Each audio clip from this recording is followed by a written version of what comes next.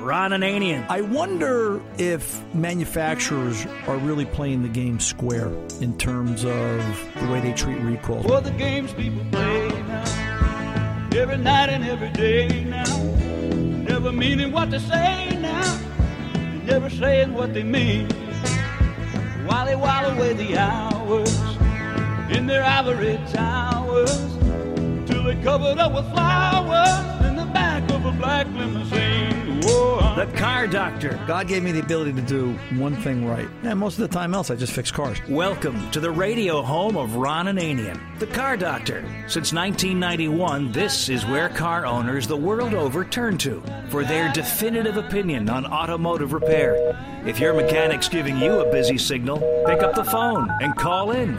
The garage doors are open. But I am here to take your calls at 855-560-9900. And now, here's Ronnie. Hey, welcome. Ron Ananian, the Car Doctor, here at 855-560-9900. That's the Car Doctor's 24/7 number, 855-560-9900. Give us a call, and we will solve your automotive problem. And if we're not here, leave a message, and our executive producer, Fast Harry, will give you a call back and put you in queue, and we can talk to you the following week when we are live. This radio show is live out there on the network Saturday afternoons, 2 to 4 p.m. Eastern Time. And we will, we're on delayed broadcast, and we will put you in queue and talk to you the next time we're live out here on the air. And don't be afraid to come on live radio. It's we still hear that, quite often, and I'm surprised. But I like to think that we kind of make it easy. We're not here to beat you up. We're here to just, help educate you and everybody else. And we learn too. We enjoy talking to each and every one of you because I always learn something every week when I do this show. That, it just shows me the perspective and from what angle you attack your idea of maintaining the automobile. And it's what makes it fun these past 25 years. Today marks the beginning of our 25th year. Or it's the end of 25 years we're on the air. That's right. Had a 98 Volkswagen. There's no easy way to start this conversation, so we'll just dive right in. The repair of the week. Had a 98 Volkswagen Beetle come in the shop this week. It started off simply and simple enough. Kind of like, Red Riding Hood and the Three Bears. Best of intentions, but things just go wrong. And the Three Bears is probably the correct analogy because here comes this 98 Volkswagen that it had sat for a couple of days, and when they started it, it ran rough. And it chugged and it kind of bucked and it didn't run smooth and oh my gosh, it's going to stall. And then all of a sudden it straightened itself right out, but the check engine light was on. Ron, you got to take a look at it for me. Okay. Brought it in, did my due diligence, diagnose it, go through the usual routine, apply the diagnostic routine that I've kind of honed over the years, and came down to where it had 3 trouble codes. The problem is it had 3 faults that the only way I can explain it to you is it would be if you went to the doctor, you had an earache, you had a backache, and you stubbed your big toe. All the ailments were part of the same physical body, but they had nothing to do with each other. We had a P0302 misfire. We had a P0440 evap system large leak, system failure, and we had a P1128 lean fuel adaptive max limit reached. Now, the interesting part is the car ran fine. And how do you attack that? Where do you attack that? And do you attack that? And it makes for an interesting day. And it was Monday this past, was it Monday? What day was it? Yeah, it was Monday this past week when I attacked this and I started it. One of the things you have to do in a diagnosis is gather information. You're a lot like NCIS. And one of the things I love about that show is, Gibbs will always say, hey, go gather some information. It's like fixing a car. You've got to gather information. You've got to get the pieces together and see how they fit in the puzzle. The P0302, and you treat each one individually, which is what I did. The P0302, the misfire, intermittent, not likely that it's mechanical. Twice in my lifetime I've seen an intermittent mechanical failure causing a misfire, so it's not that common. Most common on Volkswagens, ignition systems. This has the 3-electrode spark plug, and what they will typically do is wear the end tip or the side electrode concave and create misfire problems. And I pulled two of the plugs, and sure enough, the plugs were tired. The car, even though it's a 98, it's only got 66,000 or 67,000 miles on it. But you could see clearly that this car needed ignition. It needed plugs. Normally you would do a set of wires. And as I pointed out to the customer, should we decide to do this in the future, because we haven't done them yet, I said, don't be surprised if it needs an ignition coil. I'm sure I'm going to flip the ignition coil assembly upside down and find a couple of cracks in the case. Interestingly enough, doing a little bit of a mist with a water bottle couldn't reproduce that misfire and that stumble that she talked about, and I let the 302 go. The 440 fault, the P0440 in the EVAP, maybe you could make an argument for lean adapt, that and the lean adaptive fault code coming together. Maybe we've got a mass airflow sensor. This was the original 28012 mass airflow sensor in the car, which mass airflows in that generation Volkswagen are so bad, there's more than a few bulletins. Volkswagen has extended the warranty on those cars, not this one. This is the hard part to tell the person. From 2000 on up to about 2007, 2008, a lot of the four-cylinder Beetles and a lot of the four-cylinder Volkswagens, the mass airflow sensor warranty has been extended because they have such a high failure rate. In the case of this one, there's a 98. It didn't apply, but my point is you can still go through and diagnose the mass air.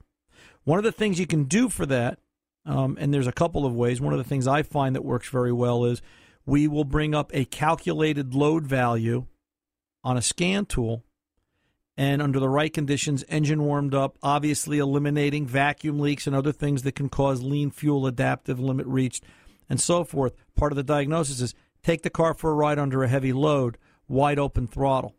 If volumetric efficiency is correct and the vehicle is peak, we should see somewhere in the 85 to 90 percentile or above in terms of calculated load. The best this car would produce was 76%. Also, we had 18% long-term fuel trim and a constant 12 to 14% short-term fuel trim, all to the positive. This car was looking for fuel. It was over-calculating air delivery for some reason. Cleaned the mass airflow sensor, took it for a ride, and again, after doing some of the other preemptive things you would normally do during a diagnosis, but for the sake of this hour-long radio show, I'm not going to go into all of them, and saw fuel trim change radically. Fuel trim came down, calculated load value went up. We'll leave it alone. We'll leave it there for now. And as I said to the customer, I don't like doing mass airflow sensor cleanings unless I have to. I have a real problem with spraying any chemical, and we're obviously using a chemical that's rated for mass airflow, but I just have an issue with spraying any chemical on something that delicate of an electronic device. In this case, it worked, and at least it gave me a diagnostic direction that, yeah, okay, it brought fuel trims down, it brought calculated load value up. It's up to the customer now. Do you want to replace the $300 mass airflow sensor or not? The last ailment for this particular 98 Beetle, P0440, evaporative system emission fault. Now, one of the nice things about Volkswagen, wait a minute, let me check. Nope, it hasn't frozen over yet. I'm saying something nice about Volkswagen. One of the nice things about Volkswagen is the VAGCOM factory software. We use the Rostec VAGCOM software, which is and a lot of the dealers use it. It's just 1/10 of a degree below dealer level scan tool, and a lot of dealers use it as dealer level scan tool. Is that it will give you, same as factory scan, the ability to do automated testing. And if you go in and you run test 070 and 071, you can actually check the evaporative emission system. You can check it, the purge valve for operation, and you can check the leak detection pump for operation.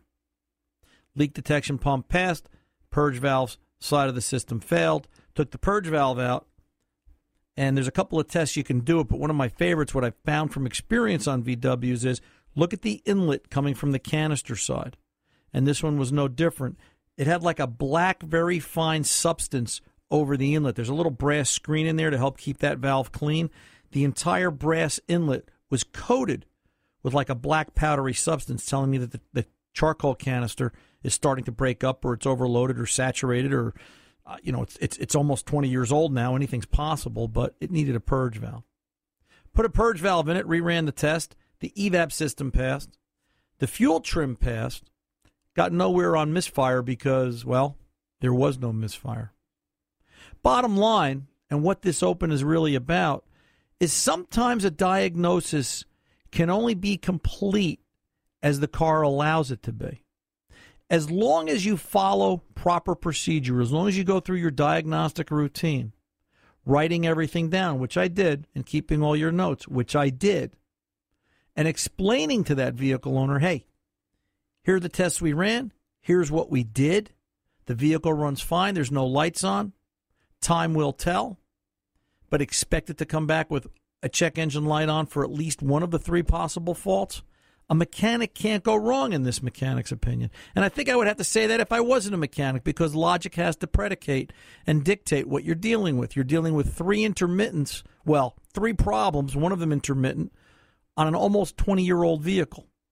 How far do you go and how fast do you get there? Sometimes taking the extra couple of steps, like I said to him, let's give it a couple of days. Let's see what returns, and then we'll know what direction to go in, is better for the customer's pocketbook and the repair shop's self-image. Hello and welcome. Ron Ananian, the Car Doctor here, 855-560-9900.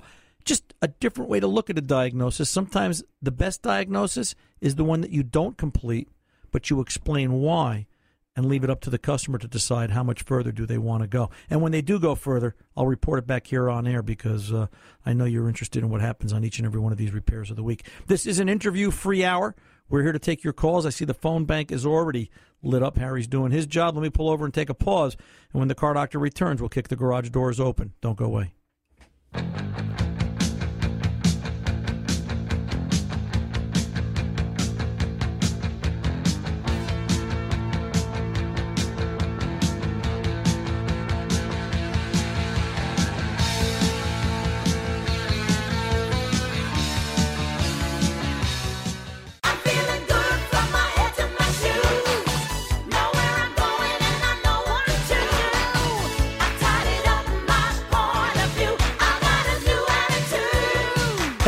The Car Doctor, we're back real quick. Look at this. We're getting response to email. Hey, Ron, I loved your opening about the 98 Volkswagen.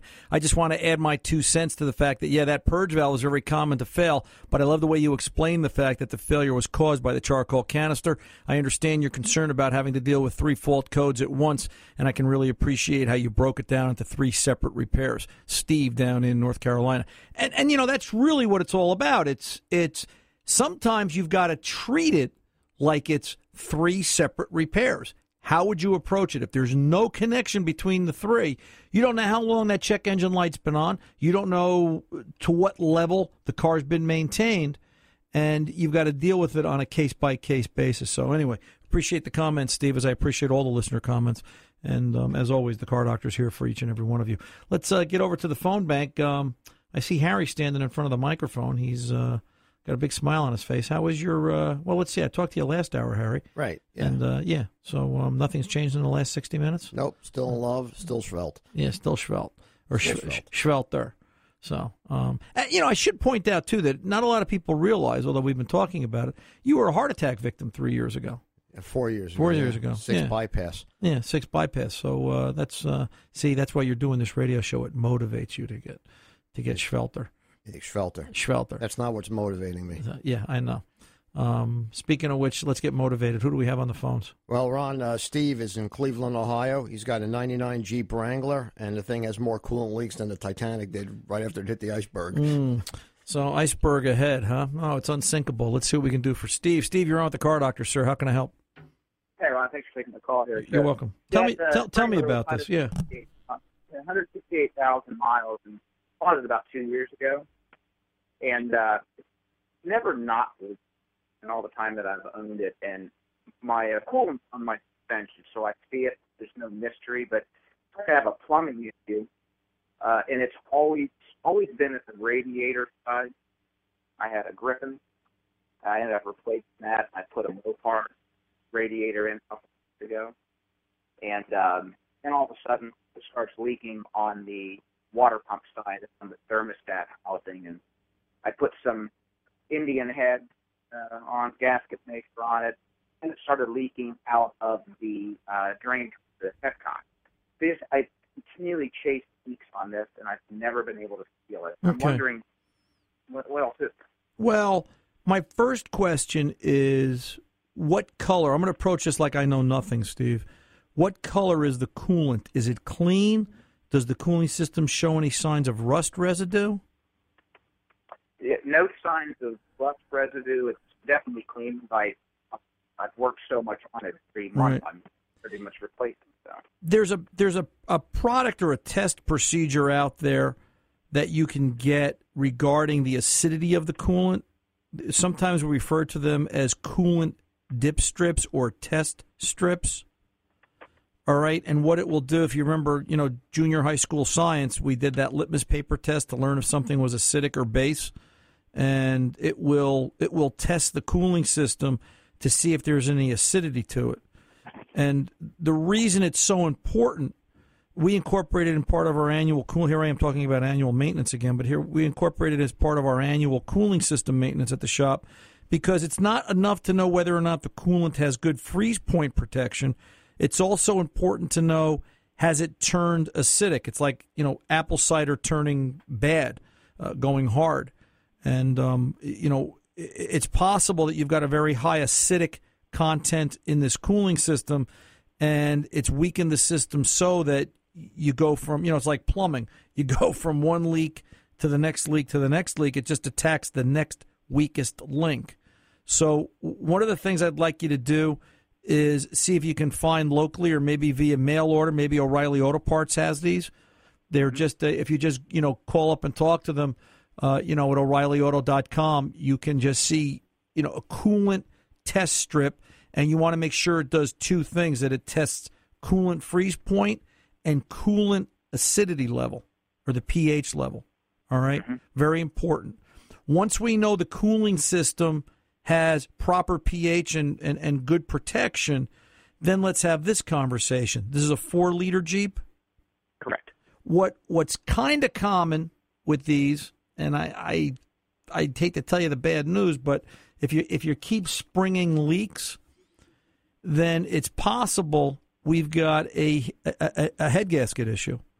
And one of the shops has said that, and the only reason I don't go that way is because I can do it cold with a pressure tester, and I leak even with a pressure tester. Okay, well, if you're leaking even with a pressure tester, where are you leaking? You're leaking like at the hose clamp around the thermostat neck? Yep, hose clamps, and I've used every clamp I'm aware of. Spring clamps, worm drives. Nah, I shouldn't have to go through that. How badly pitted is that thermostat housing, Nick? Or it isn't? It's not, no. Okay, let me ask you this. If you put a fresh radiator hose on and pressure test it, will it leak at that clamped connection? Yeah, it's all 4 inputs, and not counting heater hoses, at one point or another will leak. I just chase it around in a circle. Well, no, wait a minute. I mean right away. I'll tell you what, Steve, stay put. I don't want to rush through this because I think there's something else going on here, and I want to talk to you about it. I'm Ron Ananian, the Car Doctor, 855-560-9900. We'll return with Steve right after this. Don't go away.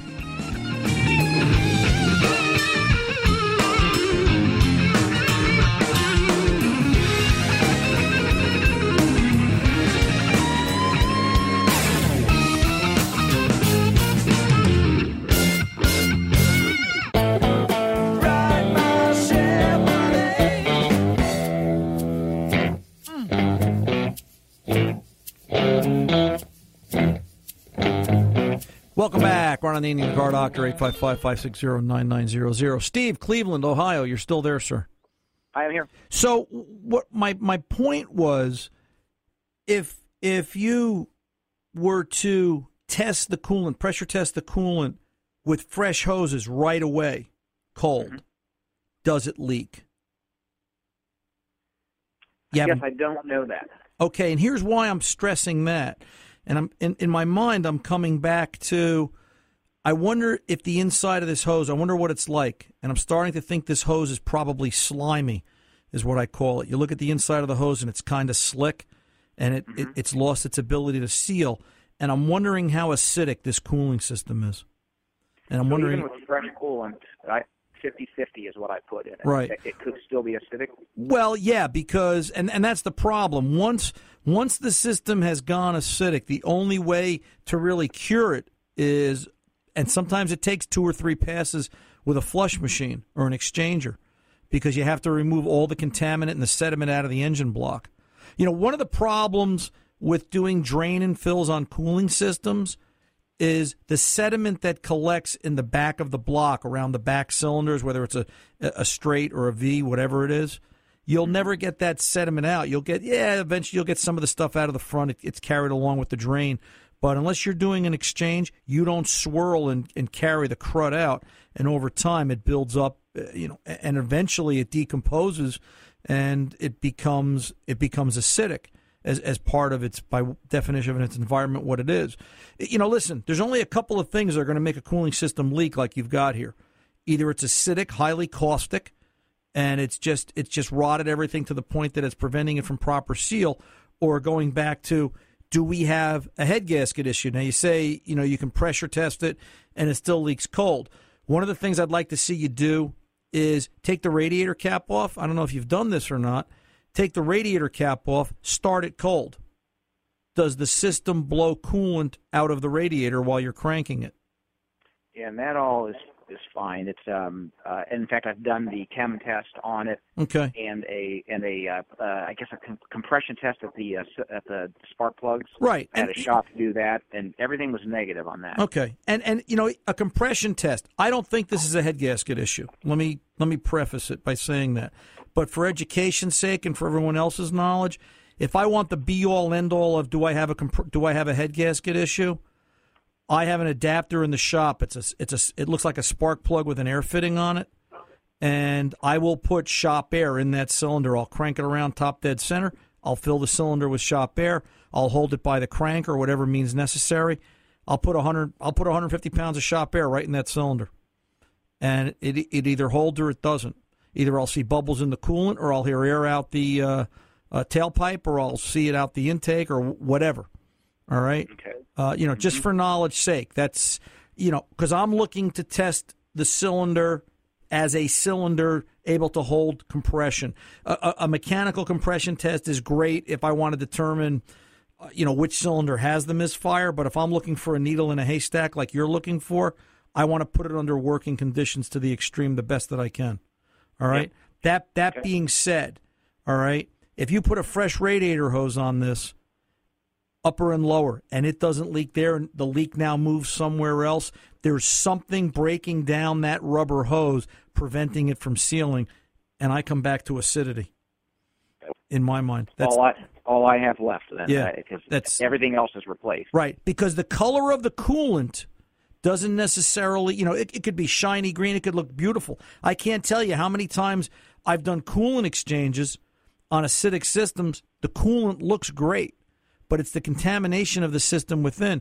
And then the last step, 2 things. The last step is, obviously, make sure you've got a good radiator cap on there. When you go out to O'Reilly Auto Parts, when you go out to O'ReillyAuto.com, look at the Stant radiator caps they have, and maybe make sure you've got a good Stant cap on this. Nobody makes a better cap than Stant. Last, look at the coolant bottle. How clean is the coolant overflow bottle? And it's very clean only because I've taken it out and cleaned it. But I will say, about a year and a half ago, when the first shop looked at it, that was the problem. There was just gook in the bottom of that tank. Right. And we thought that was the problem, that my overflow was causing the leak. No. The overflow is there as a capture. That's all it's going to do. It's going to capture the excess and feed excess back in, maintain system level. But if that system was gooked, for lack of a better word, I'll use your term, if it had gunk in it, it was gooky, where did that come from? I bet this system is acidic, and that's causing degradation, and the system is rotting from the inside out. Is that fixable? A couple of flushes, yes. I mean, listen, you've got nothing to try. If the system does test acidic, look at the pH level. If the system does test acidic, you've got nothing to try but flushes, because short of that, you're putting an engine in the car, and you don't want to do that, obviously. Mm-hmm. Yep. So, all right. So Thank you very much. stay in touch with me, Steve. Take my email, ron@cardoctorshow.com. If you come up with something else, if you've got any other questions, I kind of want to know what's going on with this, because this sounds like a good one. 4-liter Jeeps are pretty durable. I've had more than a few in the family, and I want to see where this goes. I want to add the fix for this to the knowledge pool for future generations. All right, kiddo? Fantastic. Thank you very much. You're very welcome, Steve. You take good care and let us know how you make out. 855-560-9900. I'm Ron Ananian, the Car Doctor. We'll be back right after this.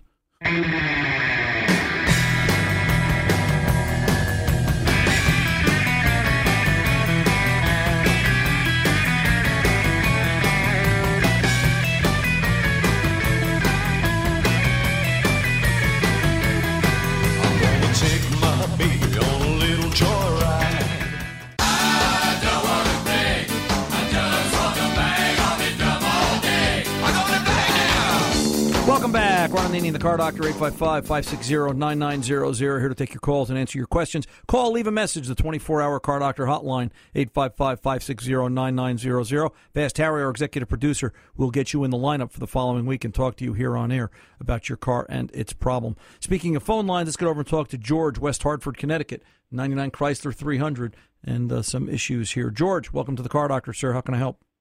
Yes, thank you so much, Ron. I want to ask you a question. I'm looking just from a consumer point of view, but I've also like your opinion as a mechanic. Sure, go ahead. Okay, so the issue with this car was it had a ticking from the motor. Okay. So I brought it to my mechanic for him to look at it to make sure that, is this an internal? What's going on with the vehicle? All right. So then they do all these tests, and they told me that it just had some normal valve train noise, being an older car. Right. But that was not an internal problem in the motor. That it was a stretched belt and a tensioner around the belt in the front of the motor, where the pulleys are. Okay.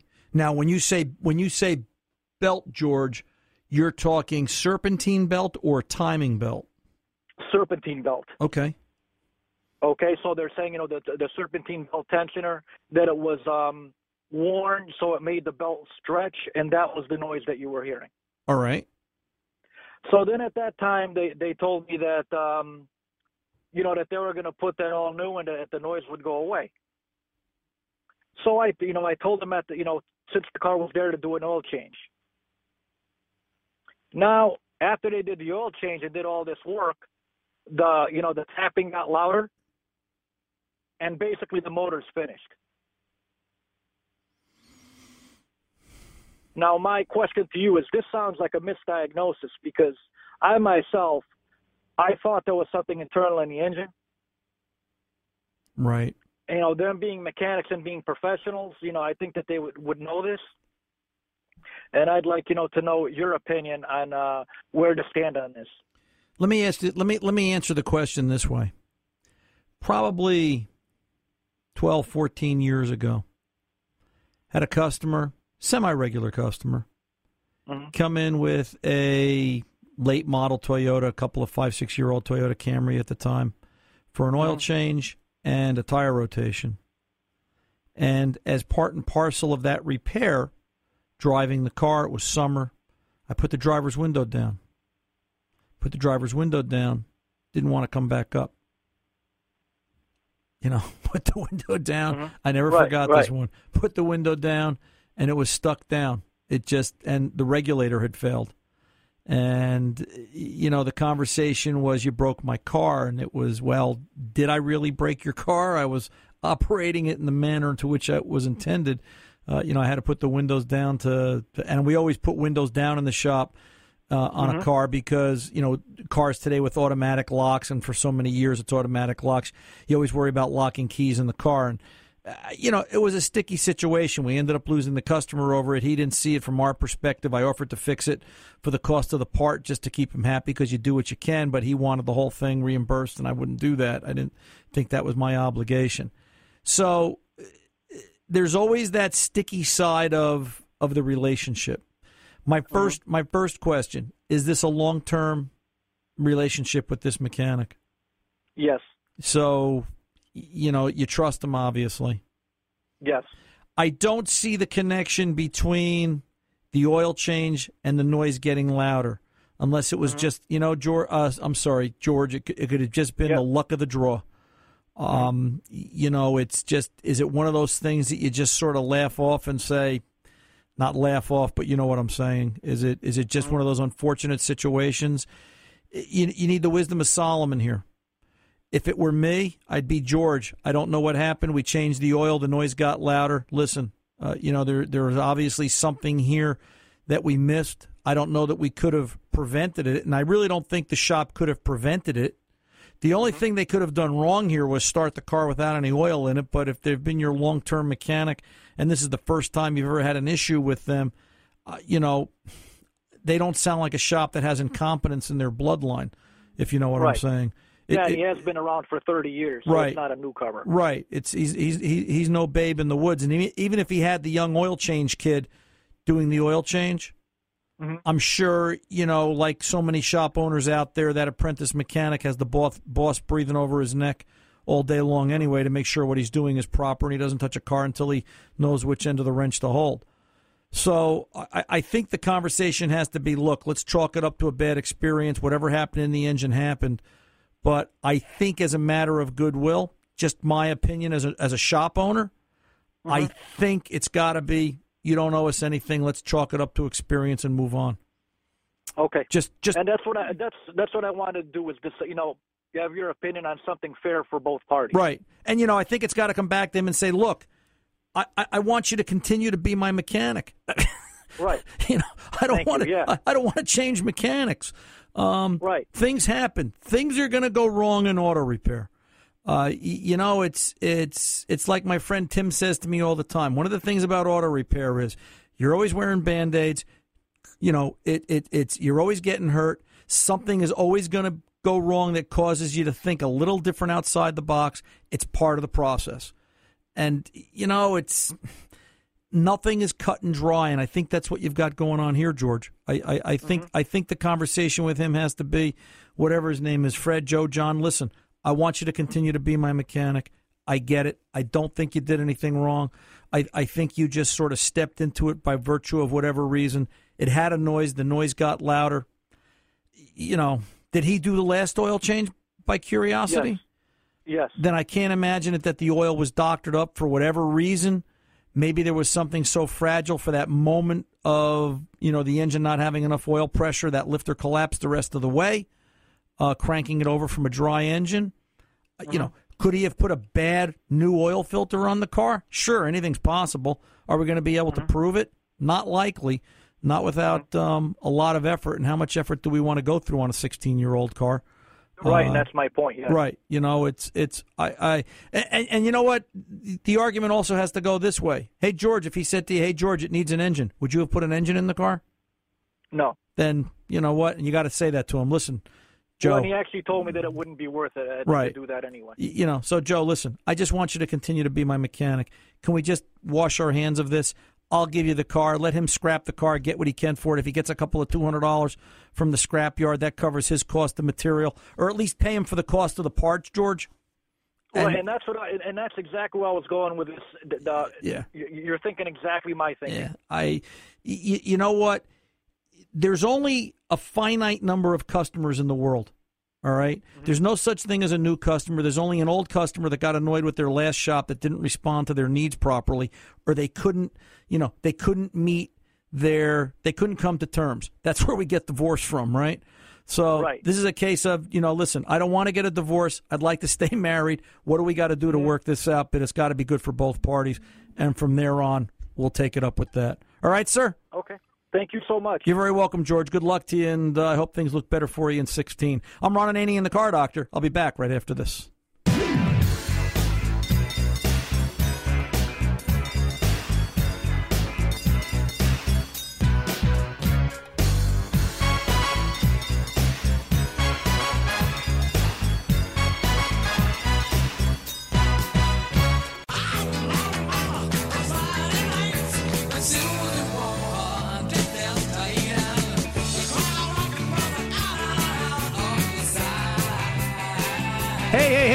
Ron Ananian, the Car Doctor here, 855-560-9900 is the 24/7 Car Doctor hotline. Call, leave a message. Fast Harry, executive producer, will get you in the lineup and talk to you about your car problem the next time this show is live on air. As we wind down this hour, let's do a quick piece of email. This is from Cassell. Ron, I've got a 2011 Toyota Sienna 6-cylinder automatic with 60,000 miles. After it's been sitting for a few hours, when I start the engine, there's a lot of white smoke that comes out of the tailpipe, but then clears up as I drive, and it doesn't emit smoke after that. Should I be concerned?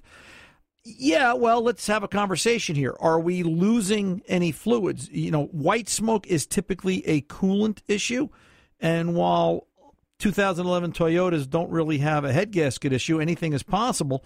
Are you losing coolant? Is it just a matter of smoke? How long has this been going on? Is this something that occurs once in a while, or is it every time?